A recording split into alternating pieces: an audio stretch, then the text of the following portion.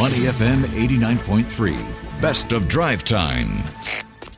Money FM 89.3. It is now time for Sports Minutes. Elliot Danker and Ziaul Raushan in today to give you yet more insight as to why sports is related to life. And I'm sure a lot of wives are trying to understand this. Wow, you brought your rap game this Monday, Elliot. But it's interesting. I'm sure a lot of you would have heard your male partners discuss this thing called VAR very often. And it's something that's divided opinion. It's something that's even caused arguments. Yeah, it certainly has. I'm sure all women can relate. Their men or their male partners or any males in their family screaming at the television, VAR. And it's a lot to understand. It's quite new. It's a fairly new phenomenon. And it's basically a video assistant referee where the referee has an assistant who's using technology to help them make decisions that they may have missed. And it's added a different layer of accountability to the game, I can say. It's got the ability to overturn decisions that are made on the field by the referee. You are able to do on-field review. So sometimes you would see a referee go towards a big TV screen and he's looking very closely, right? So basically, for a lack of better choice of words, VAR basically is look at the replay. Yeah, it essentially is. I think it was inevitable with the way broadcast was going and video technology was improving that it would have a knock-on effect in terms of helping referees, because in years gone by, we have seen decisions made in real time that are wrong, that have missed the injustice that was served in a foul or in any other incident. So I think the video assistant referee serves to add a layer of accountability as well as not running away from things that you potentially can get punished for or get into trouble for. So it all started in the 2018 World Cup. That was where we really saw it come to light. We even had the former boss of FIFA, Sepp Blatter, criticize it, saying that it kind of destroys the excitement and unpredictability of football.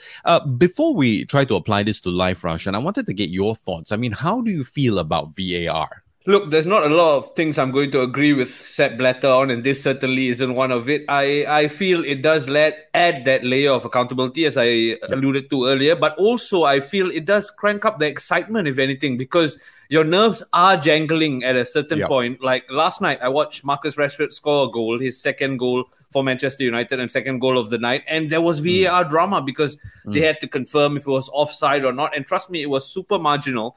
But you're just holding on to their life. Please, let it be a goal. And then it cranks up. And then the decision comes through. So if anything, it adds a layer of excitement. I think when it initially came along, I was slightly averse to it in terms of I was very traditionalist. I said, don't let technology ruin the game. Let it be. But I must say, many years later, I'm fully for the VAR purely because it's black or white. There's no more gray anymore. I feel like it allows us to participate in the match because during a match before VAR, when we look at the replay, we start arguing with the TV, right? But now we're arguing, okay, confirm. This one VAR, confirm. It's a goal. And it's even more fun when it's so obvious and the referee disagrees with VAR, then all that emotion. But that's sport. That's spectatorship in that sense. It certainly is. I think to your point, it gives us so much more to discuss and talk about because now we are privy to those certain angle replays, and then we feel like we know the rule book. To some extent we do, but obviously we're not paid referees, paid professionals. So we leave it to the experts. But hey, even the experts are culpable to mistakes sometimes. We'll get to those mistakes and the cost of those mistakes in just a while.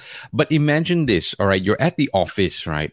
I suppose in a sense, have you ever been in this situation where you know your colleague has made a mistake and you are deciding, you know what, do I speak to the colleague nicely, or because the whole world is involved, fine, I'll send that email, right? That proof that this person has made a mistake. This person has done something contrary to what he or she was told in an email or he or she agreed to in an email. It's a difficult situation because we are also in the business of managing relationships. But it's a bit like adding receipts to your conversations. Almost, you were formerly a law student, I believe, Elliot. So you would understand this, bringing evidence to the argument, right? You almost want to back your claim up with either something that's written or something that was said. And in our line of work as well, in terms of managing a studio, sometimes you may leave your mic hot or you may not switch on your co-anchor's mic, and then that can become something. So perhaps there needs to be VAR where you can go through a camera in the studio and see whether who actually committed the mistake. But just a quick point to make it even more relatable, I do think we already employ VAR on a daily basis. Think about it. You're driving a car, you have a camera on your dashboard. Unfortunately, you bump into someone's rear end or someone bumps into your rear end. Then you have the camera replay to go back to prove whose mistake it was. So in some level, that is the video assistant referee. It gives you photographic or videographic proof that the mistake was made by so-and-so rather than so-and-so. So I think there needs to be a certain sense of, I go back to my point about accountability, and when it's caught on camera, you can't really lie, can you? Now, imagine if this was employed in an even more sensitive arena, the husband and wife relationship. Oof. Okay, as husbands, let's face it, you come across a situation where something gets brought up from 10,000 years ago, and you're standing there. If you're experienced enough, you would go, you know what, don't argue this situation. Just let the frustration come out. It's okay. It's part of, again, relationship management. We all do it, and it's not centric to male or female. We all do it, okay? Yeah. Now, imagine if there was a video assistant replay, video assistant referee for such scenarios to prove these claims. At first glance, you think, oh yeah, it's going to make relationships better, right? But no, I think it'll cause even more arguments. We talked about things being black and white with VAR, right? I think certain things in relationships need to be a bit grey just to help the sanity of both the parties involved. But to answer your question, imagine sometimes, I'm sure you've been in this situation before where you are in a full-blown argument with your partner and it rambles on, right, for 30 minutes. But then you forget what started the argument. So maybe then having the video assistant referee will help go back to the crux of the matter and say, actually, we started with A. We've ended up in Q now. Perhaps we should address A. You know what I mean? There will be some references to go back to in terms of not just who did what, but wait. Why are we even starting this conversation in the first place? And it is a very slippery slope if VAR were employed in relationships, I would think. I swallow every legal, or I used to be a government investigator, every aspect of those instincts, not just in relationships, but in relationships in the office or parents or whatever, because what's the point, right? This is relationship building. But I like your point, and it kind of brings us to a wider sort of discussion where it's useful if you use it the right way and not for every single little thing, just like the accident dash cam type of thing. It's there to help make your life better. It doesn't mean it needs to always be used, especially in sport, right? It's meant to add a layer of anything that the referee has missed. So the first right of refusal still has to go to the person assigned to officiate a certain sporting event, but it's there to help in case something is missed. So I think we need to remember that it's not the number one reference. It's there in case something is missed. And I think that's important because ultimately you want the power to fall in the place of the person assigned to make that call, the referee or the umpire or the judge in a situation. But because there is the element of human error, I think it's there to negate human error as much as possible. Therein is another issue, right? Because since the start of VAR and not applying it to our life examples, those are slippery slopes there.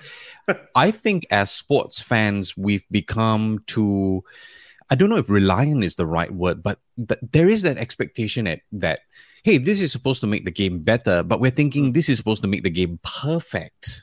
Yeah, I think that expectation is what almost is wrong. It kills the excitement. I think if the game becomes perfect, then me and you might be out of the job because we won't have talking points to discuss, to talk about. And similarly, the football sphere, the ecosystem that involves the pundits, the experts, and everyone, they might not have too many discussion points. And there's no excitement in something being perfect, right? It's still to some level gives you talking points. And I think when people realize that, yes, the technology is there and it's a bit meant to make things as perfect as possible, it's still employed by human beings. Now, I do wonder if eventually in the next 10, 15 years, something like ChatGPT might be making the VAR calls and then that might be anything close to perfection. But again, that's artificial intelligence and we are not exactly sure where that is going at this very point. It's still human beings conducting the calls with the help of technology. So inevitably, there are going to be human elements to these calls. Raushan, you just evaded a few rabbit holes there. Well done, I gotta say.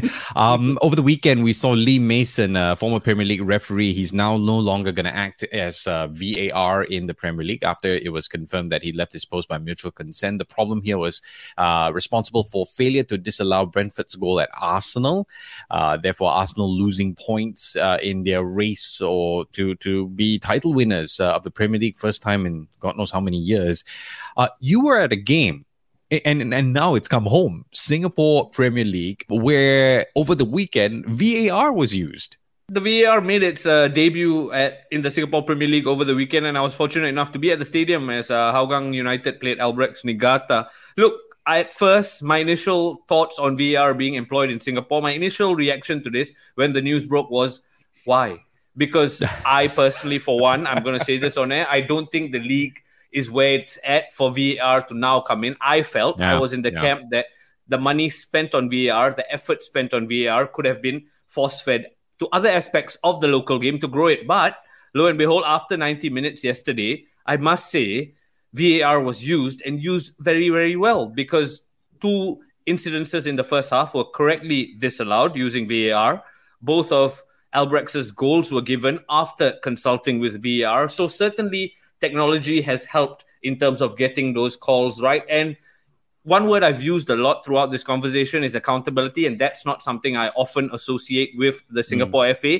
But I must say, with VAR, there's going to be plenty of accountability for these decisions, because, yes, we talk about the Premier League example where Lee Mason has had to leave his job. In Singapore, the pool of professional referees is nowhere close to the English Premier League level. There are very little Singapore Premier League professional referees. So then what can we do to make their job better, because they are under so much strain? I guess that's where technology is the answer, and it was good to see. But having said that, hand on heart, there will be teething issues. There will be many different ways VAR calls might be right or wrong as the Singapore Premier League season goes on. But as far as debuts go, I thought it was a good one yesterday. So it's quite interesting, right? It's almost as if Singapore is using VAR the right way, where technology is helping a lack of manpower.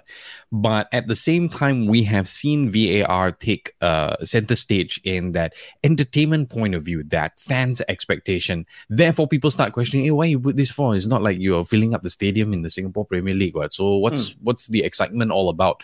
But the truth is, like you said, there is a lack of supply, lack of referees.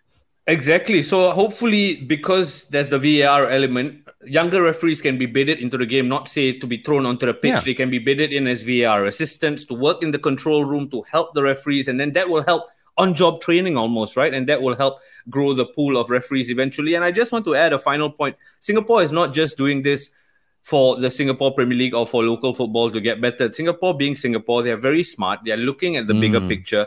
And they know if they employ VAR well, then the professional referees in Singapore will become more viable for other tournaments. So you can fly Singapore's flags on the global stage. Right now, we only have Taki, who's Singapore's best referee, representing us at the World Cup. If you continue to equip your Singaporean referees with these tools, they are more viable and they can fly the flag on the international stage. So again, there are layers to this. And I think as much as I was a naysayer from the start, having watched it for myself and read the reports and understood it a bit better, I stand corrected. And I think it is for the betterment of not just local football, but others involved in the local football fraternity. But we still stand on no VAR in relationships, yeah? No, 100%. Never. I usually let my wife listen to most of the podcasts I do with you. This one, it's okay. Today, no recording? No, there was no recording today. To listen to more great interviews, download our podcasts at moneyfm893.sg or download our audio app. That's AWEDIO. Available on Google Play or the App Store.